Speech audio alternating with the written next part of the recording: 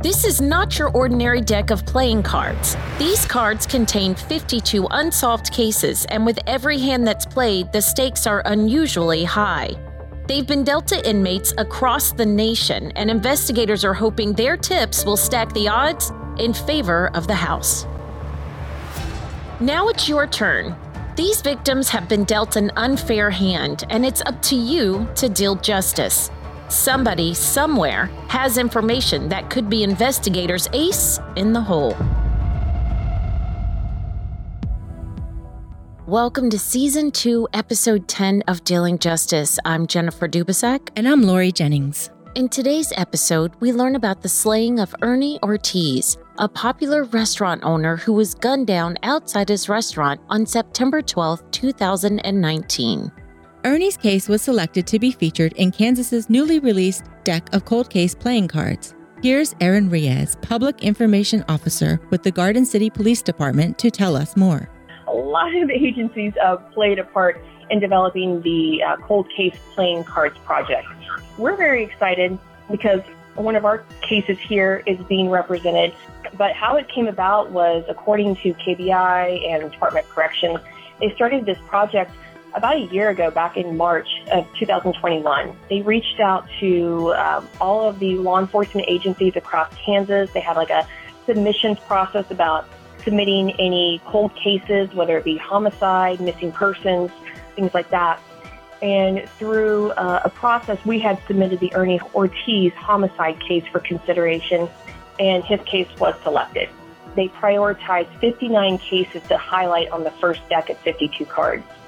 So again, Ernie Ortiz's case was among cases selected. So we're excited and humbled about that. And we're just hopeful that we'll get the information and get justice for the family. As always, we would love to see the day where there are no faces to be put on the cold case playing cards. But until that day comes, we will continue telling these stories in pursuit of dealing justice. It's time for us to solve these cases one card at a time. Help us deal justice for Ernie Ortiz. This is Episode 10, the Ernie Ortiz case, 5 of Hearts, Kansas deck. This episode of Dealing Justice brings us to Garden City, Kansas, where someone cooked up a wicked plan for one popular restaurant owner.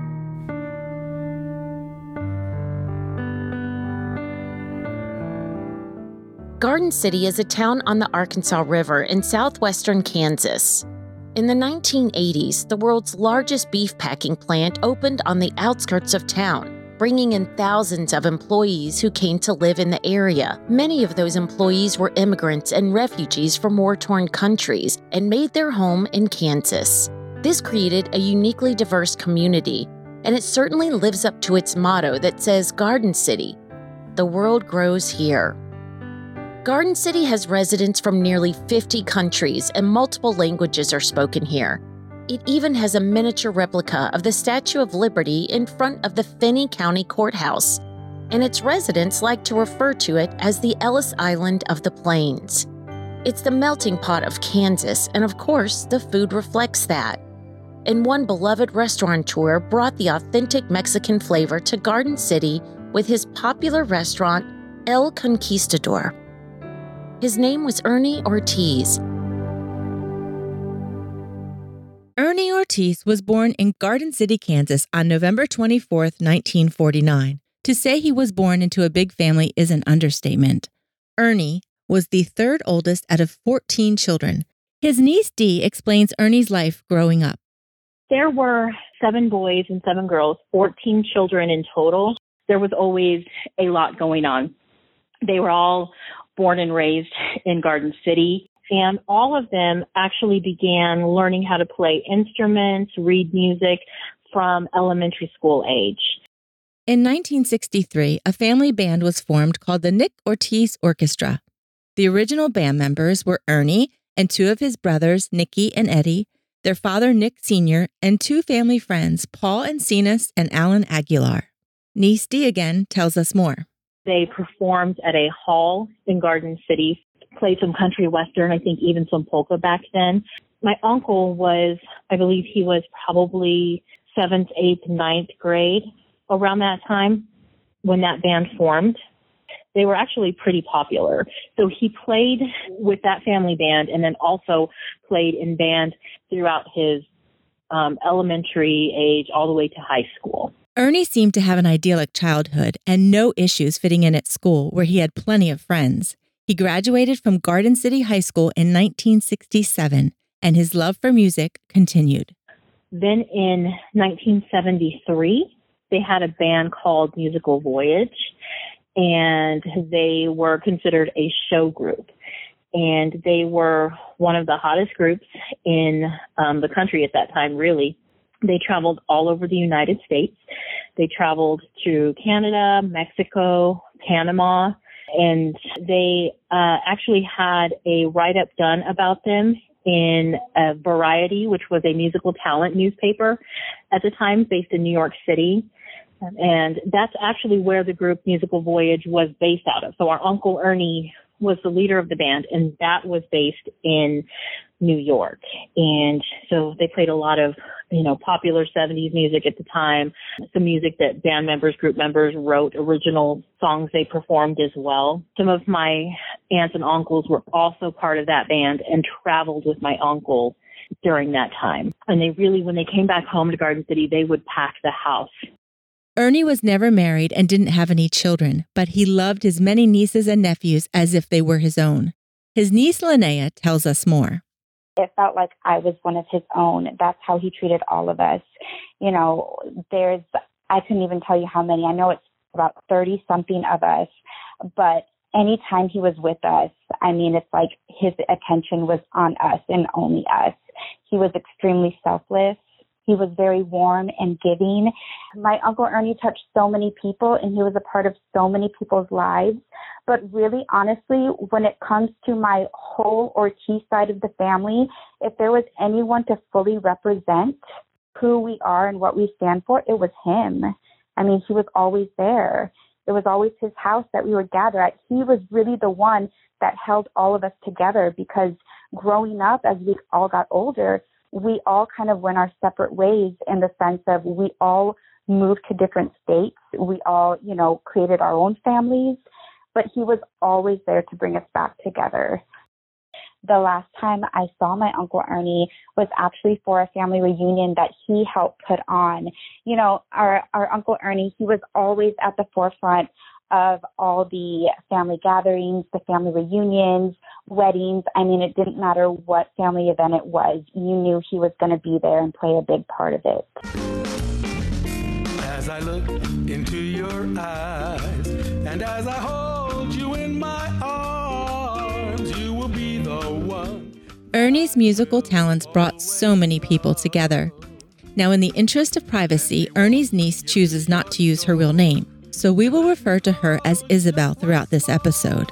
Isabel tells us how Ernie continued his musical career. So, at the end of the 70s and the early 80s, our uncle left and came back to Garden City, I should say. And that's when he started Los Hermanos Ortiz y Amigos, which was the band he had with several of his brothers and other members in the community. And they played all over Garden City and, the Midwest-ish area.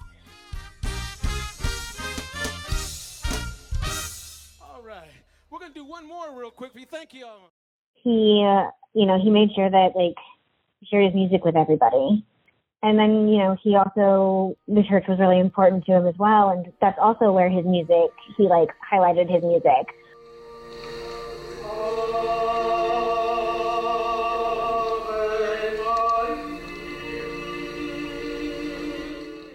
So he sang in the church choir, and then he was the choir director for several years at the First United Methodist Church in Garden City, and it was a great source of joy and fun for him. His niece Dee tells us how important music was to her uncle. It was not unusual to hear live music in his home. Drums, trumpet, keyboard, everything. You'd walk in and there would be a full band practicing in the basement, and that was not unusual. And if they weren't playing, he had some kind of other music playing. And that was really cool. I didn't realize that was unique to our family until I got a little bit older, but I thought that's what everybody's family did. Not only did he play for our family reunions, but he also played for some of our weddings, some of our graduations. So he made it a point to attend and to perform as well. He was well known throughout Garden City, Kansas, Oklahoma, Colorado for Los Hermanos Ortiz y Amigos, and they would be regularly booked to play weddings, any kind of event.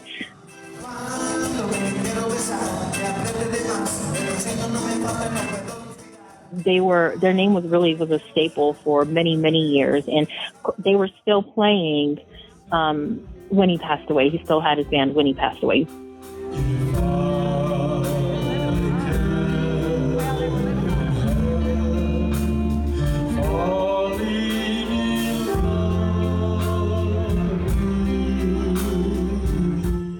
Ernie and his siblings were musically gifted, but it was Ernie who went out of his way to support and foster a love of music in his nieces and nephews. They were called fun times centered around music and especially the talent shows at Uncle Ernie's house.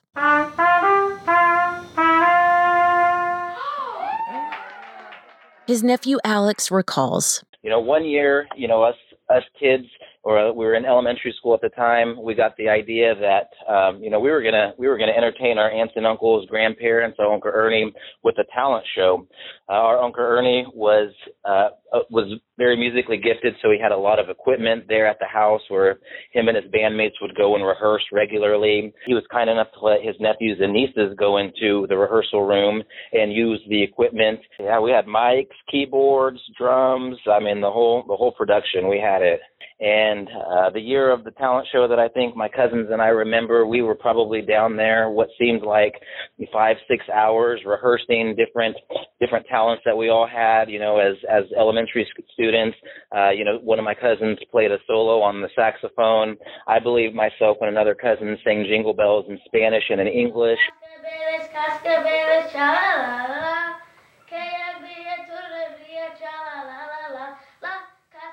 We had a cousin do a ballet dance, but all sorts of various talents that we performed for our grandparents, our Uncle Ernie, aunts and uncles.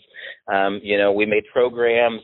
It was a full-on production that we had, and the memory and experience was so good that we still talk about it to this day.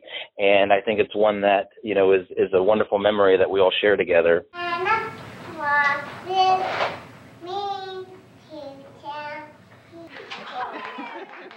Ernie's home was the place where holidays were celebrated year after year, and his niece Dee tells us he made his home welcoming and fun. His home was large enough that we would all gather there for Christmas, Thanksgiving. That's where we would go, to Garden City, be with Uncle Ernie, be with all of our cousins, and he really enjoyed his family being there. And now looking back on it as an adult, I see how much work he put in to make sure that we were comfortable. There was always food there. He eventually had a swimming pool put in, but then he had a game room put in, and that's where we would all go and play. We would play games. We would play pool. He really created a space for us to just be family, to be together. And he didn't need to be there. He could be somewhere else, and, we would be at the house. We never rang the doorbell.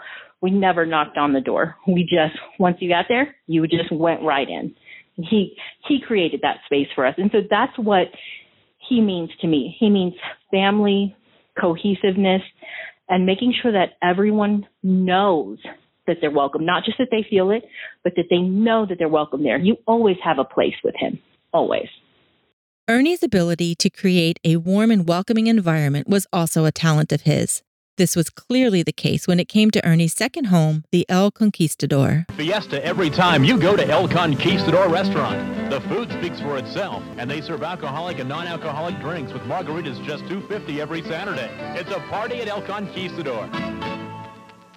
In 1981, Ernie and his family opened their authentic Mexican cuisine restaurant in Garden City. It didn't take long for word to spread about the delicious food and warm atmosphere. Ernie's nephew Alex tells us more.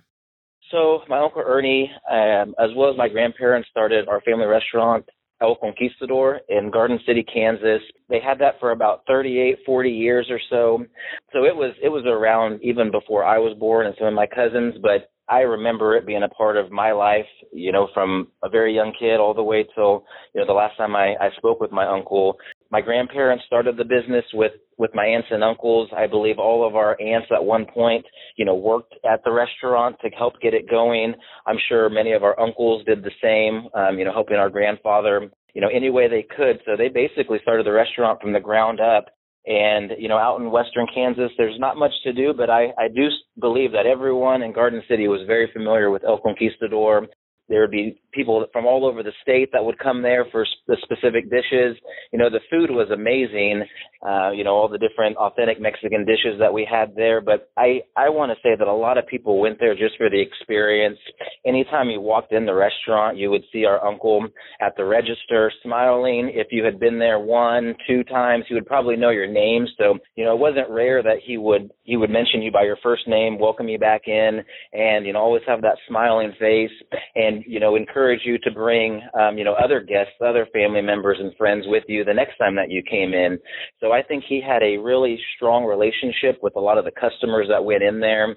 They of course loved the great food that they would get, but the service and just seeing my uncle, was I think what a lot of people in Garden City really appreciated. When we would go there around the holidays, again, the restaurant wouldn't be open, but my uncle was kind enough to open it for our immediate family that would go there. So we have a lot of memories at the restaurant itself outside of, I guess, what would be normal business hours where our family got to go enjoy each other's company.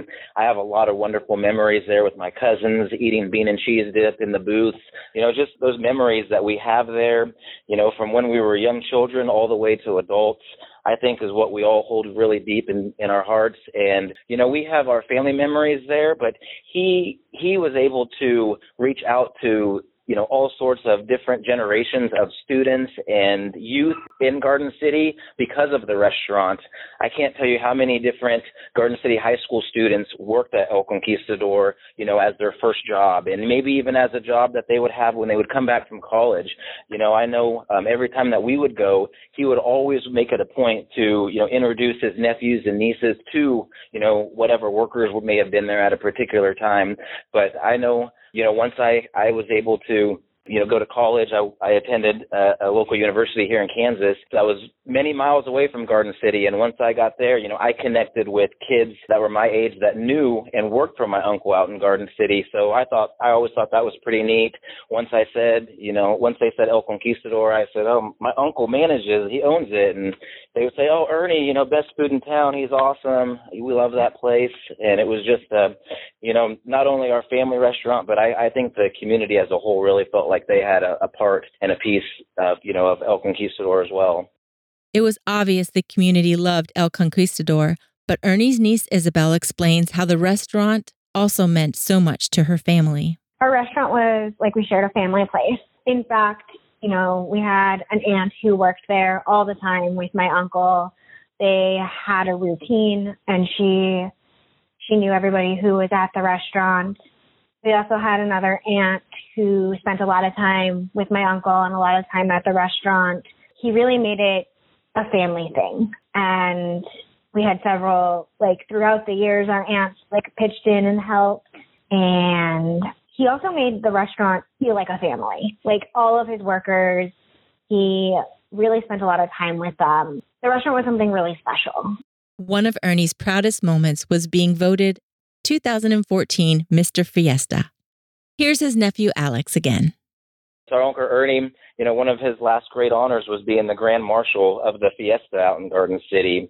We had family come in just to see him be the Grand Marshal. There was various pictures that appeared in the Garden City Telegram, and in one of the pictures I can just see it in his face, the smile on his face, how happy he was to represent Garden City, the local community there, and have his family present. So being the Grand Marshal was, ultimately one of his greatest joys in life.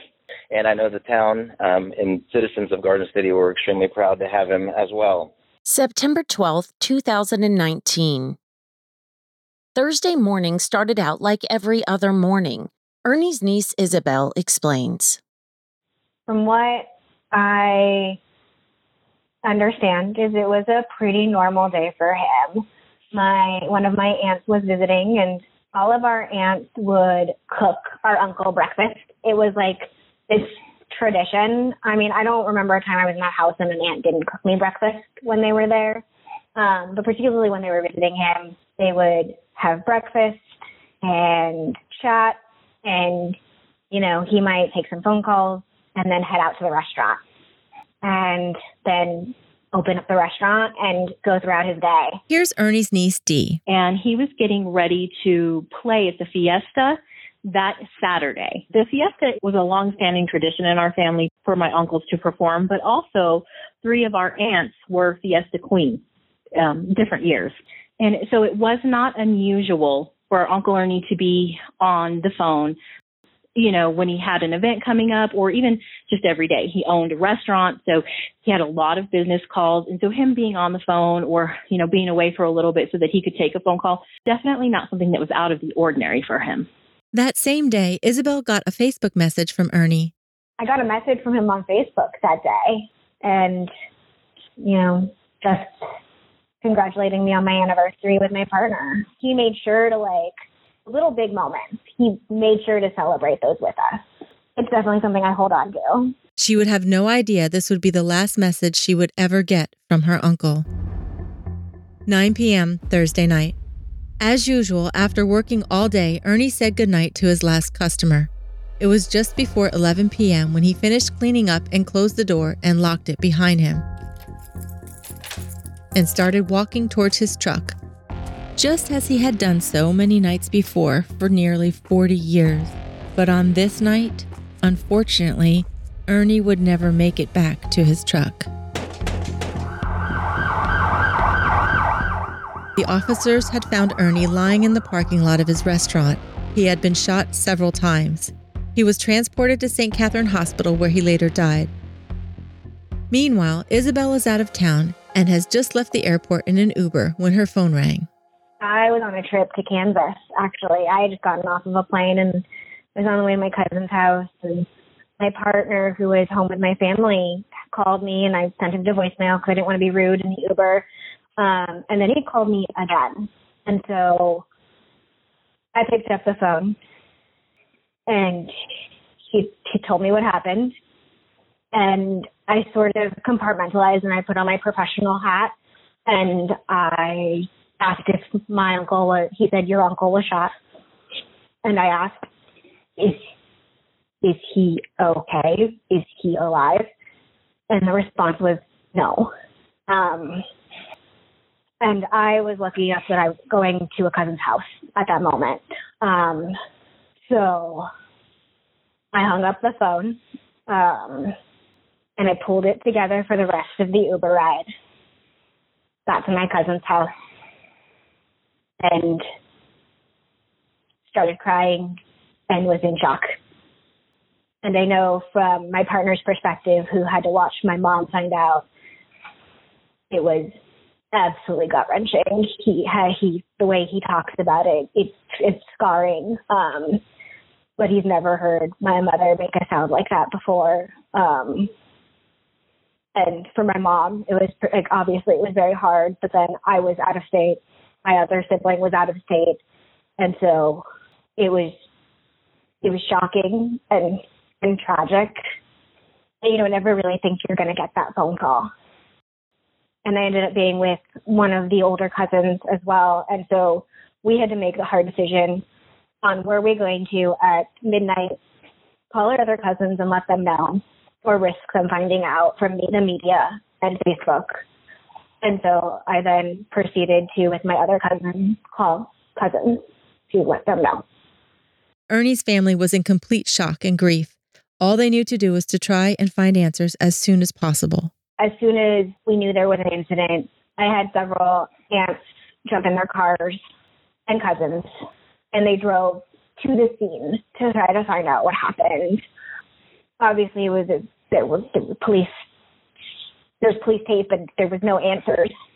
But it was, late at night. And so early, dark hours of the morning, and everybody sort of just jumped to react and respond and try to find out what they could find out. I know my mother is out of state, and so she jumped on a plane first thing the next morning. But it was shocking and tragic. Ernie's niece Dee lived out of state and recalls that tragic night and how being together as a family was the only thing they could do. One of the most difficult things that a person can experience is driving or flying to a tragedy that has just happened in your family that you cannot even comprehend. So being on the road, being in flight and thinking my brother, my uncle is gone. Something happened to him. We don't know what, but we know he's gone. And driving towards that tragedy, it's almost not bearable, but you have to. We had to do that. He was so loved, and it was so important for us to be there and to be with our family. And I don't wish that on anyone. And I will never forget that feeling. And I know none of us will, of driving towards that. Instinctively, everyone found themselves at Ernie's house, the same house that held so many great memories. Ernie's gathering spot, his home, where he cooked and hosted and where the family found comfort, love, and joy, was now the place where they comforted each other, but this time without Ernie. Here's Ernie's niece, Dee, again, and she shares with us how even in his absence, Ernie's home became the place to gather. And walking into his home for the very first time after he was killed was terrible. It was soul crushing. I mean, it was hard to even just get through the door knowing that he wasn't going to be there. That's where everybody went, and the community began to gather immediately. I mean, very, very early the next morning, I think people were coming over to the house. Everybody in disbelief. How could this have happened? How could this have happened to Ernie? And you think about all of the memories that he created in that home. You're never going to see him in his chair. You're never going to see him or hear him play the trumpet again. Or he's never going to say, hey, let's go to the movies tonight. It's just,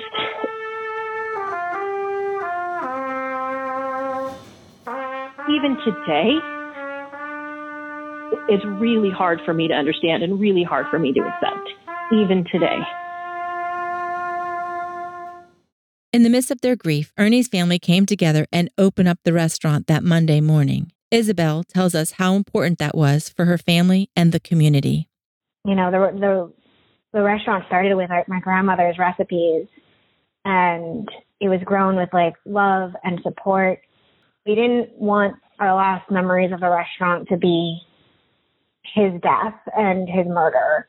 And so in the days that followed, we briefly reopened the restaurant, and all of my aunts and several of our cousins pitched in, and they ran the restaurant in those few days after everything happened, because they wanted to make sure that the place still felt full of love and care, because it was so special to him and it was so special to the family. It was super crowded. People came out and they supported the restaurant in full force, which I think really spoke to how important he was to the community and how important the community was to him. Having no known enemies and no connection with illegal activity, both the family and the Garden City community were at a loss as to who would want to hurt Ernie. The most likely scenario was robbery, and surprisingly, only days after Ernie was killed, the police made an arrest. Public Information Officer Aaron Reyes tells us more. It's believed Ernie was shot during a robbery after he closed the business for the night. On September 16, 2019, officers made an arrest in relation to the incident. Marcus William Rohde, he's a transient of Garden City, was arrested and lodged in the Finney County Jail. An affidavit was filed requesting the charges of first-degree murder. Marcus William Rohde was 31 years old at the time of his arrest and was on parole for drug and criminal convictions in both Sedgwick and Finney counties. But this wasn't the end of the mystery. As much as everyone was hoping for answers and justice for Ernie, this wasn't it. At least, not yet. The investigation was still ongoing. Everything was submitted to the Finney County Attorney's Office for review and for them to decide if they wanted to move forward in prosecuting Mr. Rohde. But in December 2020, murder charges against Mr. Rohde were dismissed without prejudice by the Finney County Attorney's Office. At the time, the Finney County Attorney said that circumstances dictated the dismissal of current charges without prejudice, meaning that Mr. Rohde could be charged with the murder of Mr. Ortiz in the future should new or additional evidence come to light. So long story short, they dismissed the charges due to insufficient evidence, and that's where we're at today. With the release of Marcus Rohde, investigators are back to square one looking for leads in Ernie Ortiz's murder. Detective Jennifer Simon and Sergeant Robert Ojeda with Garden City Police Department talked with us to let us know they're standing by for tips and hoping someone will give them information. And so what we are looking for is anybody who has any information or tip with information that maybe we don't know or we don't know have. And sometimes people think that we already have the information or that we don't need that information. And sometimes a lot of our biggest breaks have come from the smallest detail. So anybody who has information or thinks that they might be able to help is information that we are looking for. So they can call in to just our dispatchers or to talk with an officer. If they call Crime Stoppers, they are able to speak with us and remain anonymous. Part of the time, people will disclose their name and information, but a lot of times, they don't want to tell us their information, and we just ask as many questions as we can and gather as much information as we can from them in that way for Crime Stoppers. Well, a lot of times I think some of our tips come in where people think they might not know who actually performed any type of act. They do know somebody who may know somebody that they spoke to about it. So a lot of our tips, and like Detective Simon was saying earlier, it's the smallest details that'll give us a lead that we can actually look into. And then from that point on, that's when the detectives do their work. And that's what we need, just a little bit of a lead. Who do we talk to? Who may know something? Who can we tie into something?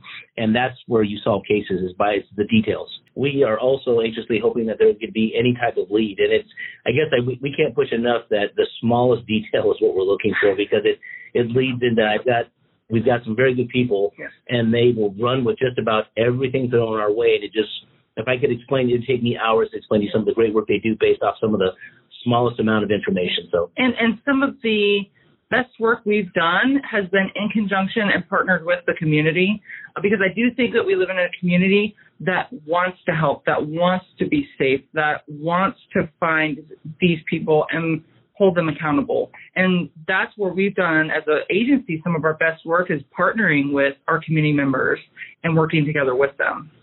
We've worked very closely with the family over the last several years on the case, and just that Ernie was a member of our community, and with any other member of our community, we're fighting for justice for Ernie and for his family, and for our community. We want to make our community a safer and better place to live for ourselves and for our children.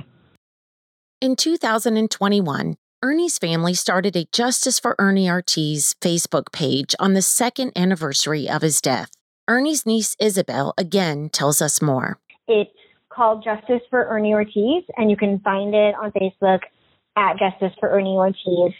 And it really came out of this family collective idea, right? So, we all were kind of feeling a little lost. We wanted to get the word out there that the case was still open. It was still unsolved.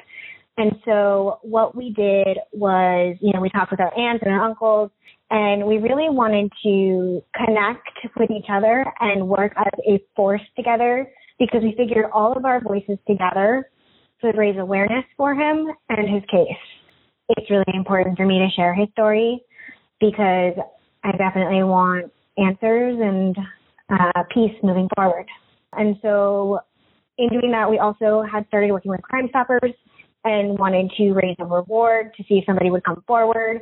And so all of that sort of came together and hopefully have somebody step forward or come forward with information.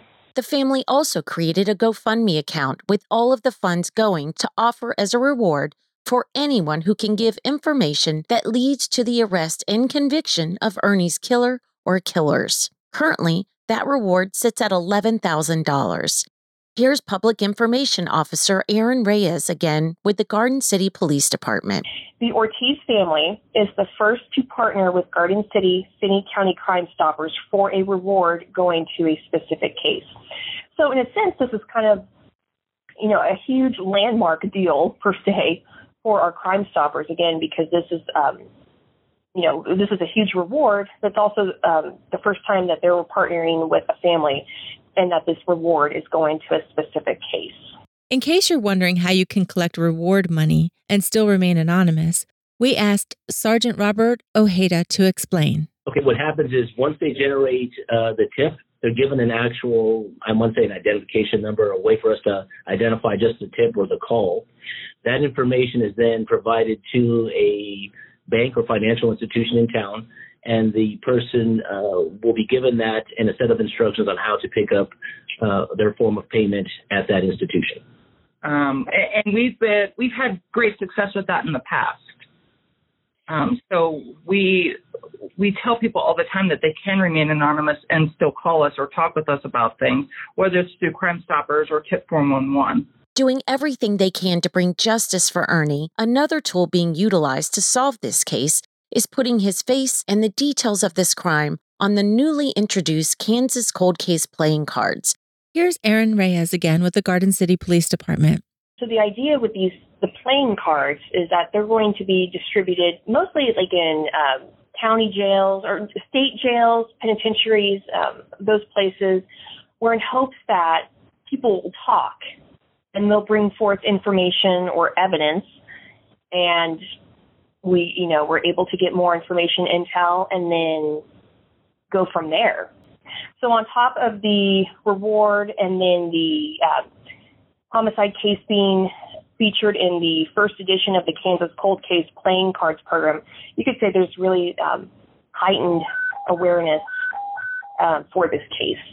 And we're hoping between the two elements, we'll be receiving information that leads to an arrest and conviction of a suspect or suspects involved in the homicide of Ernie Ortiz. Ernie Ortiz's family and his community miss him immensely. They've suffered and longed for answers on what happened that night on September 12th. The death of a loved one is always tragic, but the death of a loved one to murder is exceptionally hard to come to terms with. I mean, it was just this very random, senseless act of violence. And the fact that we are really back at square one, trying to figure out how it happened, why it happened, is what makes this even more upsetting. We don't have any of the answers. And there's so many of us, and we're all trying to do our part to figure out how this could have happened. And I just feel like we're still in shock. We're still grieving, every day all over again because we don't know. It's difficult losing our uncle. That is the most difficult thing that I think many of us have experienced. But on top of that, because he was gone, there's no one who is able to stay in Garden City and keep the restaurant open. We didn't have anyone who could run it. So we as a family had to sell the restaurant because we just could not keep it open. And the same thing with this home, the place where we gathered and where many of us grew up, and we spent so much time together. We have lost so much. And for us, losing him is painful in itself. But not knowing what happened, there's really not the opportunity to sit and be still and just miss him, because there's always the added component to it. we don't know what happened. And whoever took him from us, or whatever the circumstance was, we don't know. We have no peace. And we will continue in our efforts until we do get peace. There's no closure. There's no understanding. It feels like a senseless murder, and somebody took somebody who meant so much to the world and recklessly turned out the lights. And there's no answers. We don't know why it happened. We don't know who did it. And so there's a lot of unrest, and we wanted to all come together to give him the same type of support he gave us when he was alive, in trying to figure out what happened to him.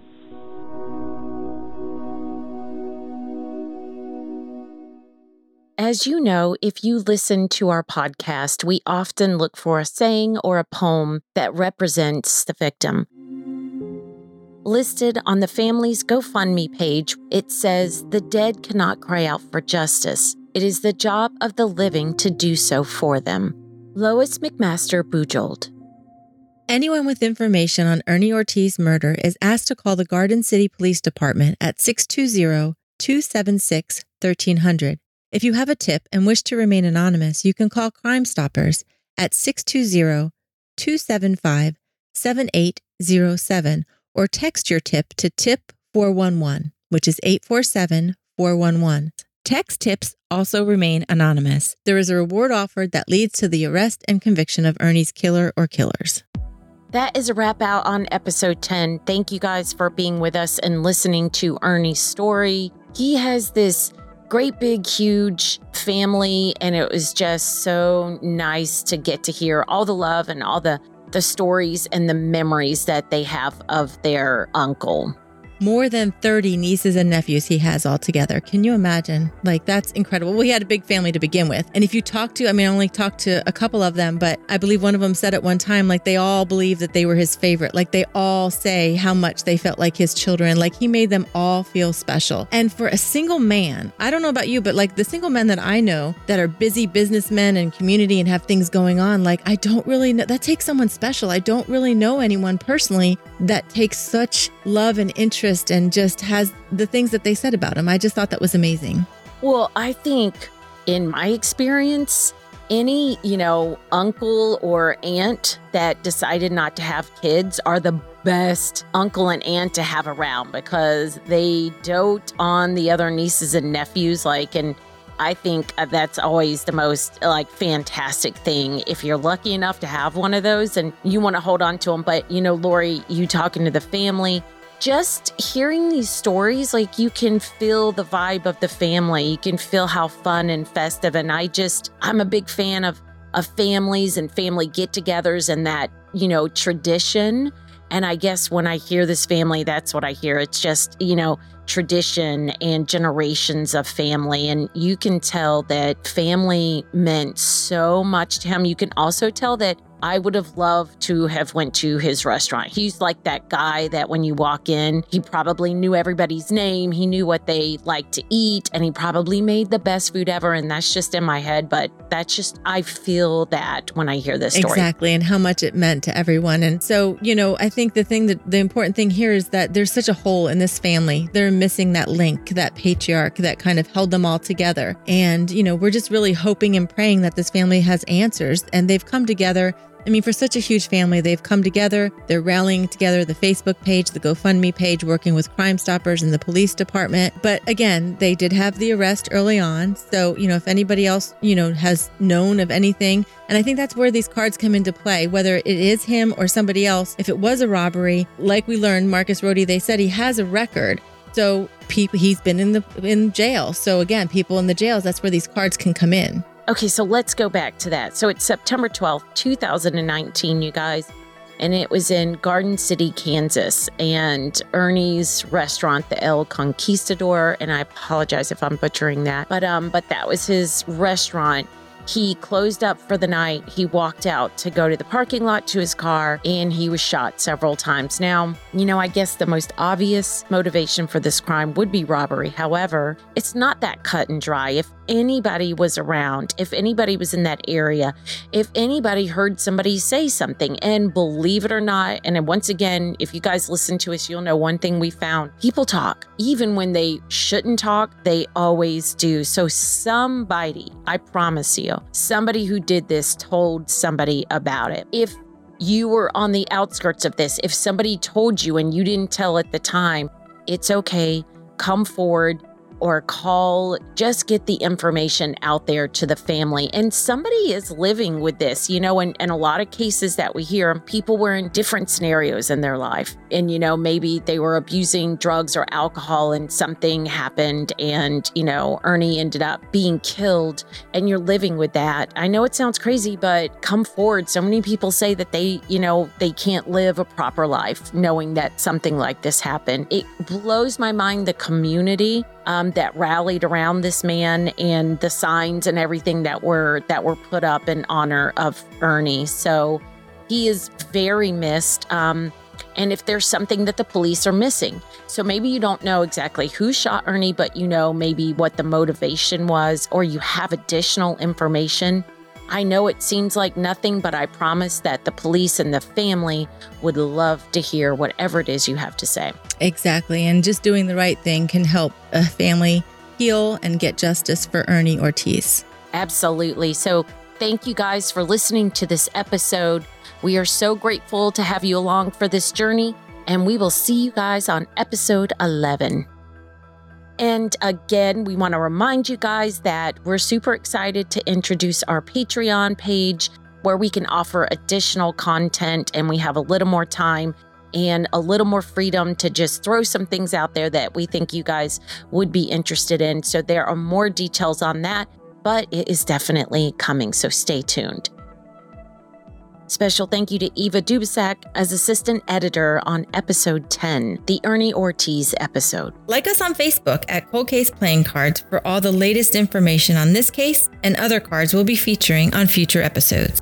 Dealing Justice is written, produced, and hosted by Jennifer Dubisak and myself, Lori Jennings. Our sound design is by John Schaub. Our executive consultant is the Cold Case Playing Cards creator, retired FDLE Special Agent Tommy Ray. If you want to help us spread the word about these victims' stories, please subscribe and leave us a positive review on your favorite podcast app. And tell your friends to subscribe. Thank you for listening, and join us next time on Dealing Justice.